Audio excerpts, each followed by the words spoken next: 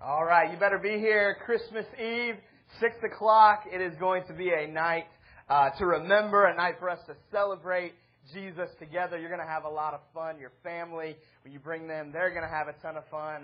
Get the word out for us. We've got those postcards in your seat. I really encourage you, man, be praying, God, who is it that you would have us to invite, to bring to Christmas Eve service? We see lives change at this every year, and we're believing that we're not just going to have a turnout on Christmas Eve, but that God's going to get a hold of some people and turn their whole life around on Christmas Eve. And we are gearing the service with a presentation of the gospel. If you have friends, family who don't know Jesus, they will have a chance to meet Him on Christmas Eve, I promise. And I really believe that is going to happen in many people's lives. So be here, 6 o'clock. December 24th. In fact, I'd tell you to be here a little bit early. It fills up quite a bit. We've had to put out a couple rows of extra chairs in the past. And so if you want to get a good seat, and I promise you do, get here a little bit early, come hang out, and be ready to enjoy that. And we will have you out of here by 7:15 because I know you got a lot of other stuff to do on Christmas Eve, but I promise this will be worth it. Other couple of things to let you know about. First of all, we wrapped up our Christmas parties this week. We had 3 of them this week. And I really want to say a big thank you to everybody who came and participated, but especially to Paul and Joanne Serwick, who hosted our 662 Christmas party, and especially to Cody and Mercedes Rogers, who hosted our Kid City party and our City Church party. If you would, come on, let's honor those who opened their home and allowed us to come in. In fact, we were talking about it in the production meeting, and I think quite a few people were at maybe 1 or 2 of them. Hopefully you got a chance to come to one of them. Cody Rogers was actually at all 3 of the Christmas parties. So if anybody in this room has Christmas spirit, it should be Cody, or anybody's ready for Christmas to be over, maybe it's Cody. I'm not sure which. But thank you guys so much for opening your home and sharing yourself and your life with us.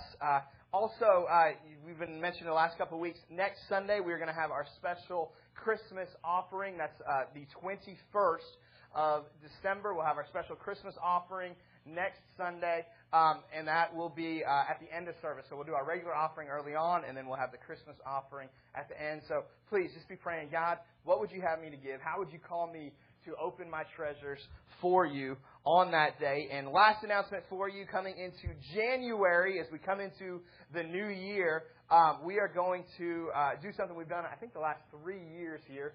We are calling our people to participate with us in a Daniel fast. If you're not familiar with a Daniel fast, basically it's a 21-day fast.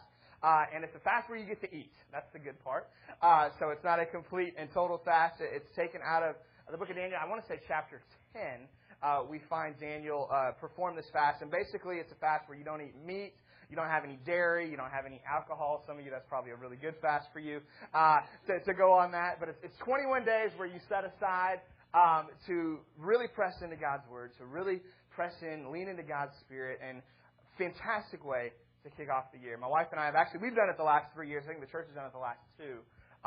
And we've just seen so much growth in our own lives. It's just such a great way for us to kind of cleanse ourselves of all the holiday funk and all the junk that comes with holiday eating and dessert. But more importantly, really just to tune in to what God would have for us in 2015. And so we'll have full details on dates and all that kind of stuff coming up next week. But I just want to let you know, begin to pray, God, would you have us to participate in this? And if you've never tried something like this before and it just seems so terrifying and so scary, I really encourage you to take this step.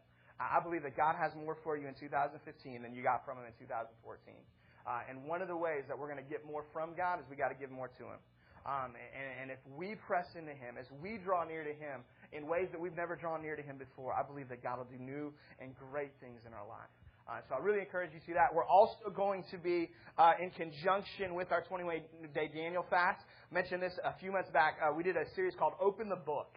And we read through the book of Matthew together, and we did 1 chapter a day. And I told you that was just kind of getting started, because in January we're going to read through the entire New Testament in 30 days, which is going to put you on a pace of somewhere between 12 and 16 chapters a day. I have done this twice. It is intense. It means you're going to have to schedule it into your day. You're not going to just go to bed and, okay, we're going to open and read 16 chapters. You're going to read 4 chapters in the morning, 4 chapters at lunch. You're going to have to be intentional about it. But I promise, number one, I know you can do it. It might mean that you have to sacrifice a TV show. It might mean that you got to get rid of some other stuff in your life, which maybe will benefit you too. But there's something about reading the New Testament in larger sections where you really see the context of this is what happened in this chapter and this is what Jesus was going to. And you begin to see the whole story unfold together, which is so exciting and so different. I don't do this often. This is not my daily Bible reading. I am not that guy. But for a season, for an opportunity to say, you know what, God, I'm going to give you my best to start out January. I'm going to press into you, maybe like I've never pressed into you before. I really encourage you, man, to begin to pray, begin to ask God, is He asking you to participate in the Daniel fast, asking you to participate in New Through 30, or maybe to do both? And I think if you do both with us, I promise 2015 is going to be the best year you've had in a long time. It's going to start out in a way unlike anything that you've seen in your life. So keep that in mind. We are going to be better followers of Jesus in 2015 than we are in 2014. Amen? Amen. Come on. Let's not settle. Let's not get comfortable. Let's not say, hey, this is the point that I've reached, and this is where I'm going to stay. I believe that God is calling us from glory to glory. He's calling us to something better, and that means we got to give more of ourselves to Him. So go ahead and open your Bible today to Isaiah chapter 8. Our scripture today as we go into our series, I Won't Survive the Holidays, is going to primarily be from right here in Isaiah chapter 8, as well as the beginning of Isaiah chapter 9. In this scripture, we're going to find a message of hope. But there's also an acknowledgement of a frightening and despairful reality. We're going to see the Israelites in a bad place. So let me tell you who my message is for today before I preach it, so that you'll know, hey, is this for me in my moment today? Is this for me maybe some point down the road? Is this for me to share with somebody in my life? Today my message is specifically for people who are on my heart who have suffered great loss.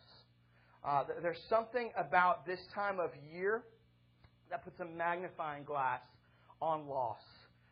There's something about someone not being there at Christmas. There's something about saying, you know what, well, we used to be able to celebrate Christmas this way. We used to be able to give so much. We used to be able to travel and see family, but now we can't afford to do that. There's something about this time of year where those losses that we suffer throughout the year and throughout our lives kind of gradually accumulate, and maybe we can ignore them, maybe we can push through them. But this time of year, all of a sudden, they suddenly seem to mean a little bit more. They suddenly seem to cause a little more hopelessness and a little more despair in our life. So this message today is specifically for those of you who have suffered loss. This is the second installment in our series, I Won't Survive the Holidays. And what we said we are going to do throughout this series is we're going to make declarations based on Scripture. That we're going to make these declarations that will allow us not to just kind of get caught up in the depression and the frustration of I won't survive the holidays, but will allow us to push forward with God to say I won't just survive the holidays. And I believe that for some people, probably in this room today, you're not going to be able to not just survive the holidays, but thrive in the holidays until you learn how to move through those losses that you've experienced. Until we see what does the Bible say to encourage us in the midst of great loss. And so our second declaration, our declaration for today is very simple. We're going to put it on the screen. I want you to repeat it after me. Our declaration is this: I will not dwell on what is lost, but I will build on what remains. I will not dwell on what is lost. I will build on what remains. I believe this could literally save someone's life today. I believe this could literally save someone's marriage today. I believe this could literally save someone's Christianity today, their faith, their walk with God. Someone who's going through a season of deep and dark despair. This could save you in the midst of what you're going through, because the enemy wants to steal and kill and destroy. And he wants to make that loss amplify over everything else in our life. And yet we're going to determine and declare together that I'm not going to dwell on what's been lost, but I'm going to build on what remains. Scripture we're going to read today is a little difficult on the surface. We're going to read through it together, and then we're going to set some context and go back through it. So hang with me. But as we go through it the first time, what I really want you to look for is, as we get to the end of Isaiah 8, verses 20, 21, and 22, I want you to see the despair and the depression in the midst of Israel, the emotion that they're feeling as we get into these verses. We're going to start in verse 18. Isaiah the prophet has the word of the Lord. And God tells him to say this. He says, "Here am I, and the children the Lord has given me. We are signs and symbols in Israel from the Lord Almighty who dwells on Mount Zion. When men tell you to consult mediums and spiritists who whisper and mutter, should not a people inquire of their God? Why consult the dead on behalf of the living?" Verse 20 is here where it really starts to get depressing. "To the law and to the testimony. If they do not speak according to this word, they have no light of dawn. Distressed and hungry, they will roam through the land where they are famished. They will become enraged and looking upward will curse their king and their God. Then they will look toward the earth and see only distress and darkness and fearful gloom. And they will be thrust into outer darkness." Now somebody's saying, okay, I needed a word of hope and encouragement today. And that is not the most encouraging verse that I've read recently.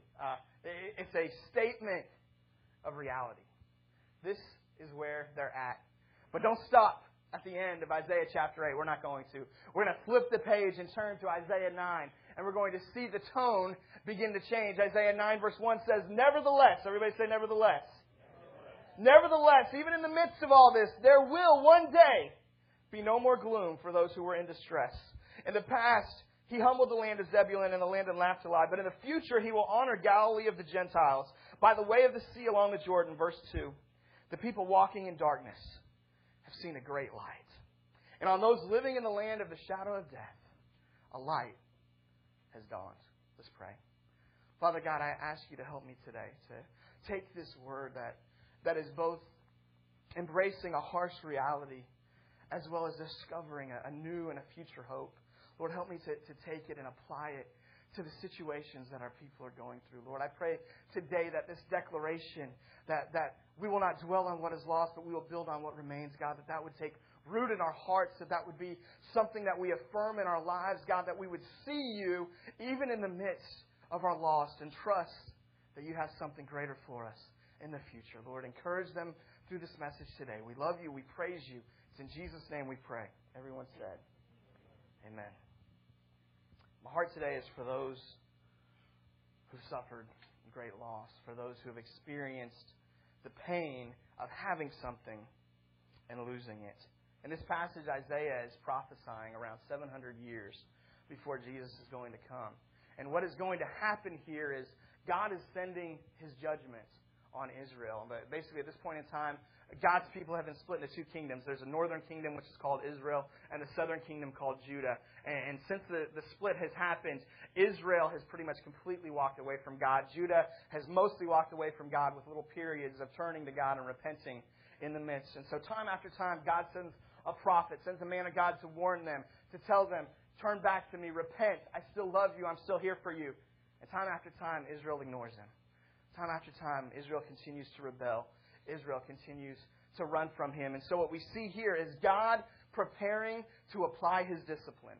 Not because He doesn't love Israel anymore, but because He loves Israel so much that He's not willing to let them continue to run away from the thing that they need the most. And so God's judgment is coming. And what He's going to do, He's going to send a nation from the north called Assyria. And the Assyrians are brutal. They're nasty, violent people. And the Assyrians are going to come in and they're going to plunder Israel, carry the Israelites off into captivity. The Israelites are about to lose their homes, their possessions, their homeland, their freedom. They're about to suffer massive loss. Very, very significant loss. In fact, the Assyrians are the ancestors, many of them, of who we know now as ISIS or ISIS. And we still see the same brutality, the same violence, the same hatred of God and His people in the same part of the world today. And so God's judgment is about to fall on Israel. So today in your life, in the context perhaps of a great loss, I want to speak a word of hope.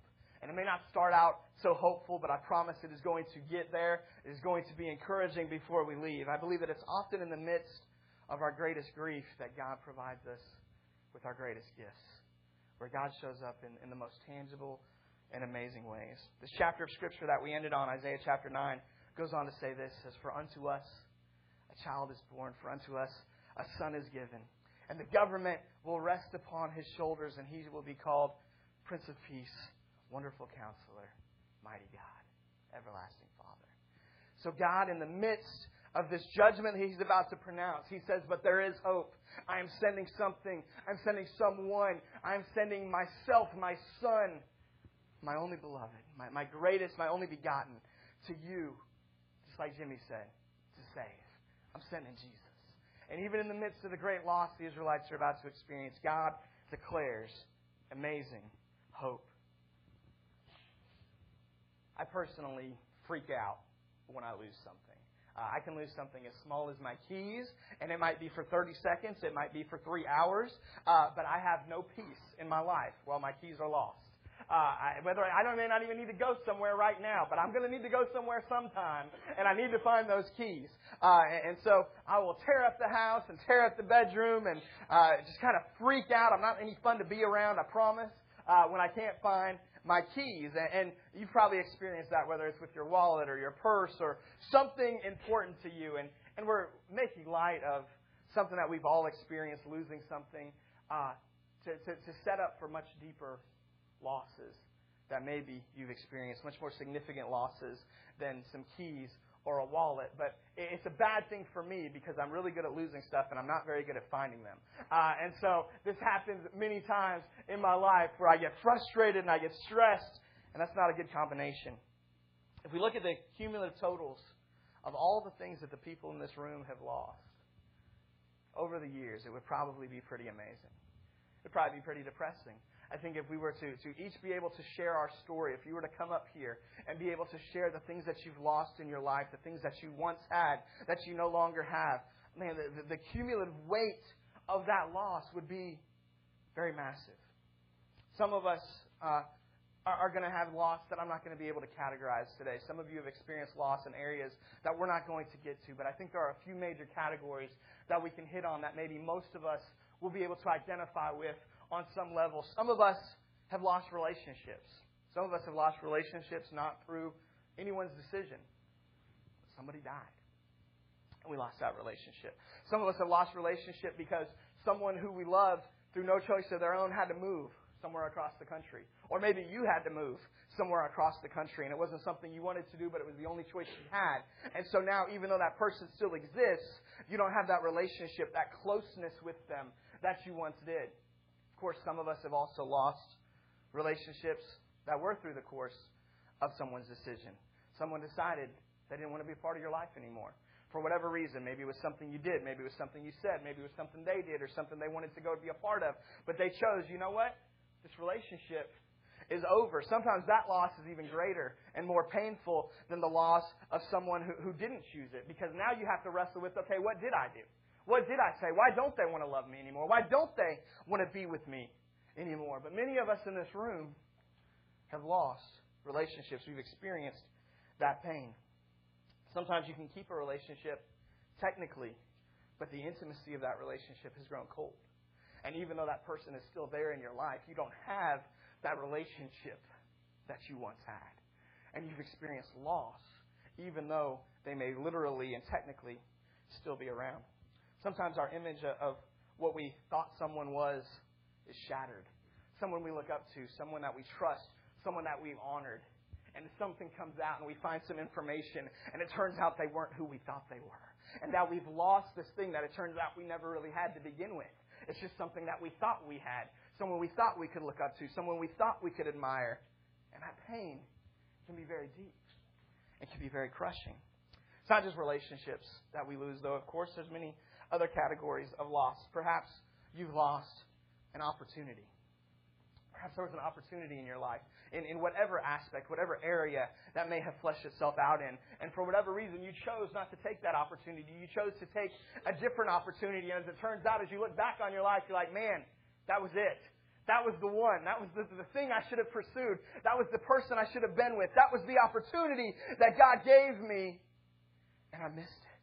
And so now you don't just miss the opportunity. Now you're not just losing that, but now you actually have experienced the loss of what life could have been had I taken that opportunity. How that opportunity could have affected you. How things could look different. Perhaps there's someone in here who every time He looks at his teenage daughter. He sees the lost opportunity of the time that he didn't spend with her. He sees the lost opportunity of the investment he didn't make in her, of the values he didn't pour into her. And so every time he's around his daughter, even though she's in his life, he understands, I've lost years. I've lost time. I've lost this opportunity that God gave me to make an impact in her life. And that loss goes with you everywhere you go. Perhaps it happens suddenly. Perhaps it happens gradually, but all of us at some point in time experience and suffer loss. Some of you perhaps have lost money in the last, 6-8 years? A lot of people have lost money in the value of their home. Maybe you've lost money in your retirement account now.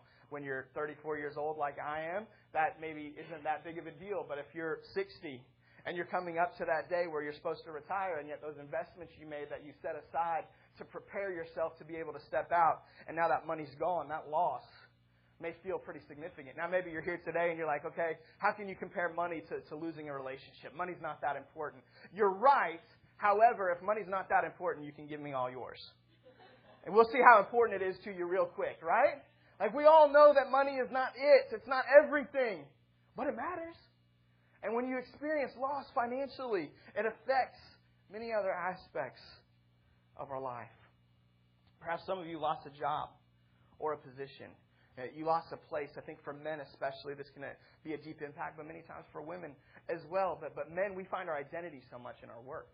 We find our identity so much in what we do. And so I've seen it where a guy hates his job, hates going to work, hates everything about it, and then he gets fired, and all of a sudden he doesn't know who he is anymore. And even though that thing he dreaded, that thing he didn't want to be a part of, all of a sudden there's a deep loss in his heart over this job that no longer exists. So many different ways that we can experience loss. Perhaps you've experienced loss in your area of health. Maybe you're experiencing loss in the area of health right now. I know for me, my parents and my wife, and we talk about this quite a bit, that when you get around my mom and my dad, you can't help but them opening up a conversation about where the will is, what's going to happen when they die, here's the insurance, here's where the key's hidden, here's all this stuff, and it's like, it's depressing. I don't want to talk about you dying anymore, Mom. Like, this isn't why I come to see you. And yet, as they get older, I realize that that's more and more of a reality. My dad's 70 years old this year. My mom's in her 60s. I know they're not going to be around forever. And day by day, they're gradually losing just a little bit more of that opportunity that God has given them to be on this earth. Day by day, I'm losing another day that my parents are going to be around. We all understand what it's like to experience loss. In fact, I believe the truth is that loss is a part of life. And we can put a happy Christian face on it, and we can say that God's come to be the God of abundance, and God is for you and not against you, and all those things are true. But despite their truth, in this world, in this fallen, sinful world that we live in, you're going to experience loss. And you probably already have. It's a reality that we all experience. Of course, there's some loss that we bring upon ourselves. Nobody made you buy that timeshare. Nobody made you invest in that thing. Many times the bank account is empty, not because of something that the enemy did, but because we're stupid. Right? How about an amen for all the stupid decisions we made? Praise Jesus for that. You can identify with some stupid moves, right? But yes, there is an enemy, and sometimes you don't lose because of anything that you've done. Sometimes you lose because there's an enemy who hates you, who's come to steal and kill and destroy, and he's trying to take stuff from you. And yet, we got to be careful not to give him too much credit and too much glory, because everything that we lose isn't because of the enemy. Sometimes, and this is hard for us to grasp, sometimes we lose things because God brings things into our life for a season.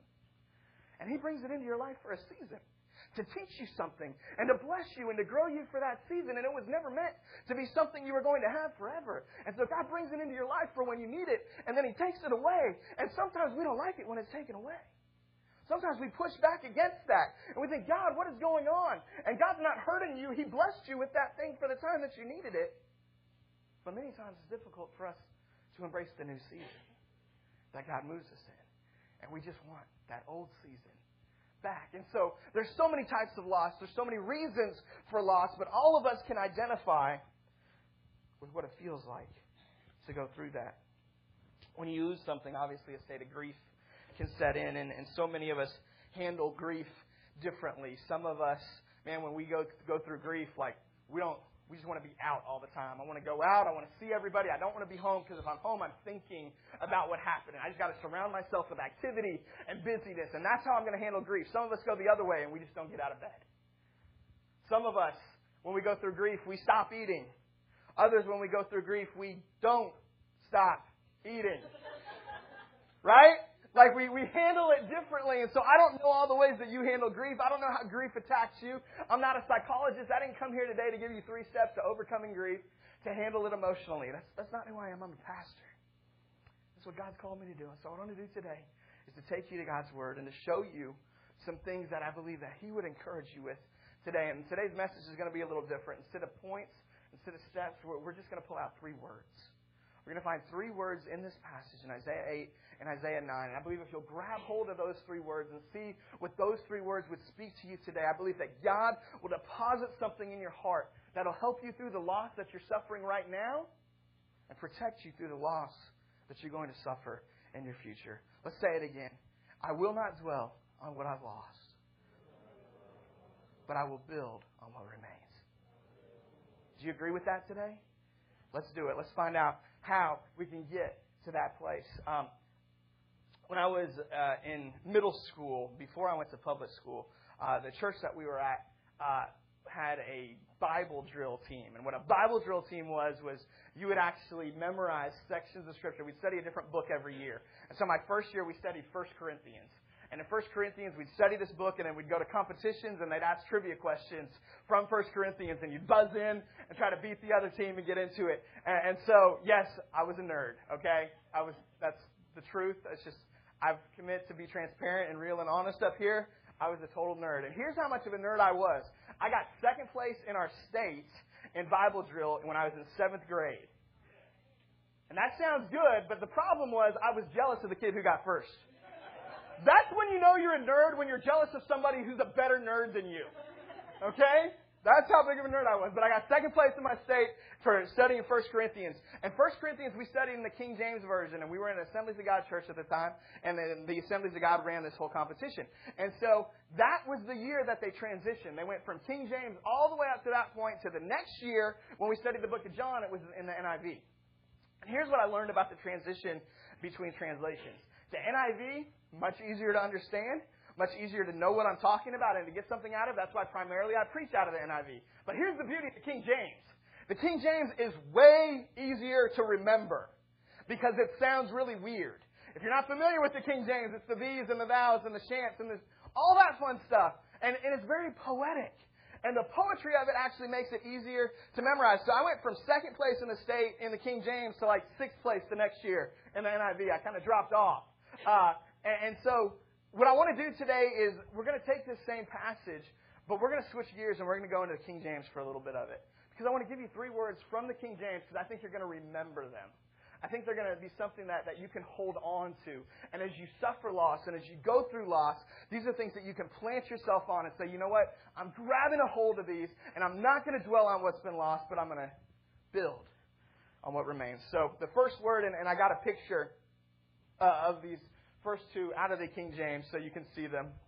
The first word is behold. Go ahead and write that down if you're taking notes. First word today is behold. Verse 18 says, behold, I and the children who the Lord hath given me are for signs and for wonders in Israel from the Lord of hosts, which dwelleth in Mount Zion. It's an important interjection. He says, behold. Often when an angel appears, it's the first thing that he says. In fact, in the Christmas story, in Luke chapter 2, verse 10, if we go to the King James or even in the New King James, he says, it says, and the angel said to them, do not be afraid, for behold. Everybody say behold. For behold, I bring you good tidings of great joy, which will be to all people. For there is born to you today, this day in the city of David, a Savior, which is Christ the Lord. Behold. What does behold mean? Behold just basically means stop and look.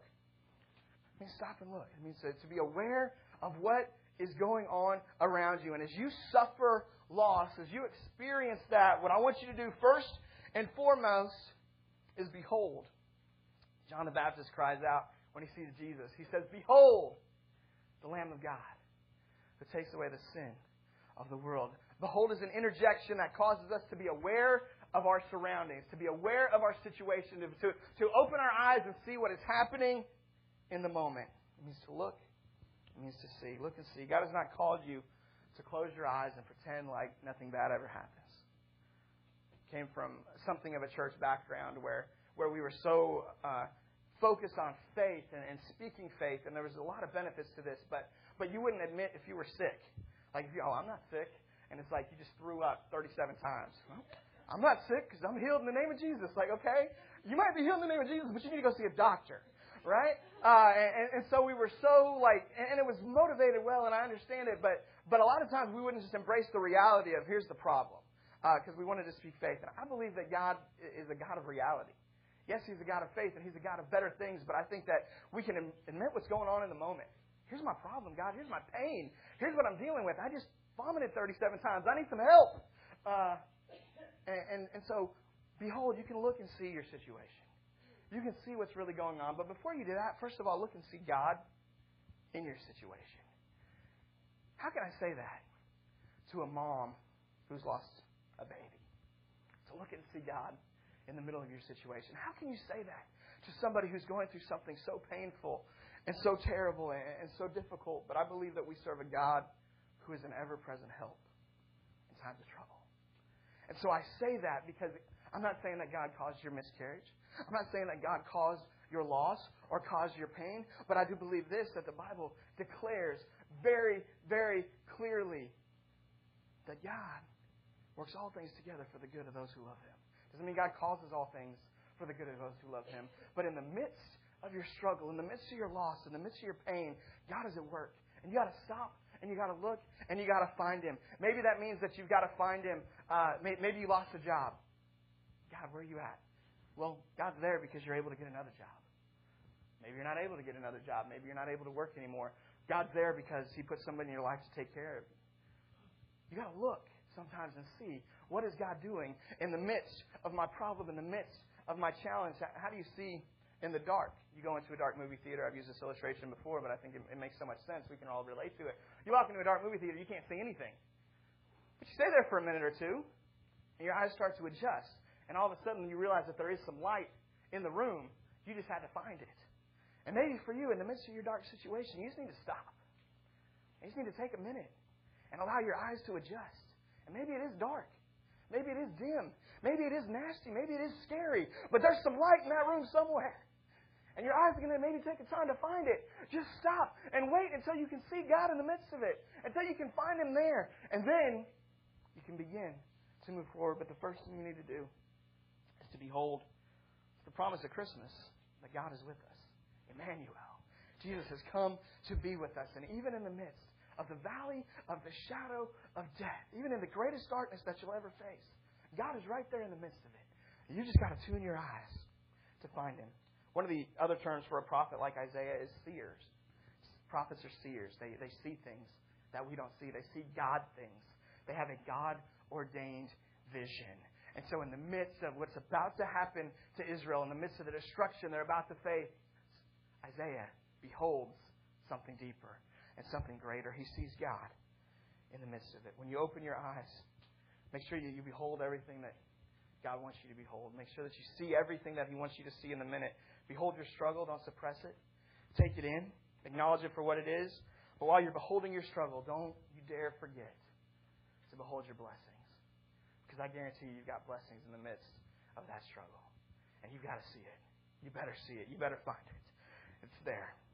If you look hard enough, you'll find God at work in your darkness. That's our first word, behold. Our second word is going to come a little later on in Isaiah chapter 9. And it's beyond. Beyond. Go ahead and put that next slide up. Isaiah chapter 9, verse 1. Nevertheless, the dimness shall not be such as was her vexation. This is where the King James gets really weird, right? Okay, this is why we don't do the King James normally. Vexation is a word we don't use a whole lot. But we see towards the end here, by the way of the sea, beyond Jordan and Galilee of the nations. What's he talking about? He's talking about Jesus. Jesus is coming from Galilee. He's coming from the other side of the Jordan. He says, something is coming. Hope is coming beyond. In Scripture, the Jordan River always symbolizes transition. There's always something that takes place when they cross the Jordan. There's always a change that they experience. When they come in to the Promised Land, they have to cross the Jordan, they have to come beyond the river. And every time that we go into the Jordan, Jesus baptized in the Jordan. Throughout Scripture, we see transition, changes take place in the Jordan River. And so there's hope beyond your situation. There's hope beyond your struggle. In the old hymn that you might remember, Victory in Jesus. Oh, victory in Jesus, my Savior. I'm not going to sing the whole thing, I promise. Just to get you in the tune of it. Well, the last verse talks about how there's something beyond the crystal sea. There's Greece of gold. There's a mansion beyond the crystal sea. There's a transition coming. There's a change coming. And it may not be in this lifetime. But there is something better out there. There's something beyond what you're going through. I don't know how many of you guys are familiar with Pastor Rick Warren. But Pastor Rick Warren is one of those guys, if you look at him from the outside, you might be jealous of him. Pastor Rick sold the best-selling book in the last 15 years. He wrote it, called Purpose-Driven Life. And he wrote that book, and they've sold, I don't even know however many millions of copies. I think he's made like $90 million off that book. And by the way, he's given, they're at a place right now, him and his wife, Kay. Last I knew, they were giving 91% of their income to their church. They just increase every year. They give a little more, and they've been doing this from years before he ever wrote a book that anybody cared about. Years before you ever heard of him. They were giving a little more. And he says, I've heard him say it, he said, man, the reason why God allowed me to write that book, he said anybody could have wrote that book. But the reason why God allowed me to be the one who wrote that book was because He knew I'd be faithful with the blessing. Awesome man of God. And it'd be so easy to look at him and be jealous. He's famous. He's prayed at the White House. He's had incredible opportunities. And yet, there's always a story behind somebody's glory. And if you dig a little deeper into his story, some of you are aware of this. The past, 2 years, his son committed suicide. His son was mentally ill. Committed suicide. And not only did his son commit suicide, but him and his wife were viciously attacked on Twitter and social networks with people suggesting that, well, his son must have been gay and he couldn't live up to the fact that his dad didn't embrace him. And none of that was true, but people just slandered this poor family through the midst of it. He suffered some great loss. Suffered some horrible pain. And yet I promise, in the midst of it, Pastor Rick isn't just looking at his situation. He's looking beyond it. And despite what he's gone through, despite his pain, he's still getting up there at Saddleback Church. He's still preaching the good news of Jesus Christ. God is still using him. In fact, in many ways, God's using him in bigger and greater ways than he ever did before he went through that loss. Why? Because he was able to get beyond it. And anybody who suffers great loss, who you see, man, even in the midst of their loss, somehow they've been able to push past it. Somehow they've been able to continue to do great things for the glory of God. Anybody in that situation, I promise, they know how to look beyond. They know how to look at something greater. And for Pastor Rick, his confession is, I know I'm going to see my son again. I know there's a hope out there that I'm going to be reunited with my boy. And for some of you might think heaven's just a fairy tale. For Rick Warren, it's not a fairy tale. It is the hope that he's built his life and his ministry on. He looks beyond his situation. My beautiful and amazing and awesome wife, she moved to Tulsa in August of 2004 to do an internship. And that's how I met her. I was actually on staff at the church where she came to intern at. And she came to intern and she was so excited. She was fresh out of high school.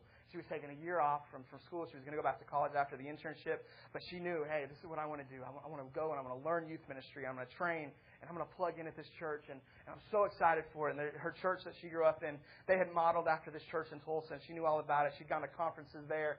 She'd looked forward to this day. And her youth pastor told her about the internship. And she knew it's what she wanted to do. So she comes to Tulsa in August and she does the internship. And by October, they cancel the internship. They turn the whole thing upside down and she gets fired. No longer has a job. It's too late to go to college. No longer has this opportunity. She got like 7 weeks of the training that she was so excited to get. Such a small piece of time. And when it happened, her parents called the youth pastor who had told her about it. They called Pastor Tim. And Pastor Tim, what's going on? Why would God take her down there for 7 weeks knowing that this is going to happen? Why would God allow this to happen? Why would God allow her to waste a year of her life? To take a year away from these other opportunities that she had. Why would God allow that to happen? And Pastor Tim says, I don't know. I can't answer that question, but here's what I do know. God's not surprised by this. And He had a purpose for her in it. And we may not know that purpose on this side of heaven. Maybe we will. But there was a purpose for it. She's getting something out of it, and it's going to make a difference in her life. Well, I don't know everything that God took her down there for, but I know part of it. I wouldn't have this ring on my finger today if God didn't take her to Tulsa to get fired after 7 weeks. And so her and her family found so much hope in that statement of Pastor Tim that we don't know what's going on. We don't know why this has happened. We don't know why this whole year has been lost, but there's something beyond this internship. There's something beyond this experience. There's something beyond this pink slip that God had for us in this situation. They found hope in that, and 5 years later, she tied the knot. We got married, and 5 years after that, we gave her parents a grandbaby, and they are obsessed with that kid. Like almost to an unhealthy level, but it's awesome. They love some Judah. You think I talk about Judah a lot, get around her parents. Their Christmas card this year is Judah. No joke. That's the Christmas card. It's just Judah. No other family members, just our kid. And we didn't get one. But anyway, I'm not bitter. Look beyond your trouble. Look beyond your moment. Look beyond your Jordan. Look beyond your transition.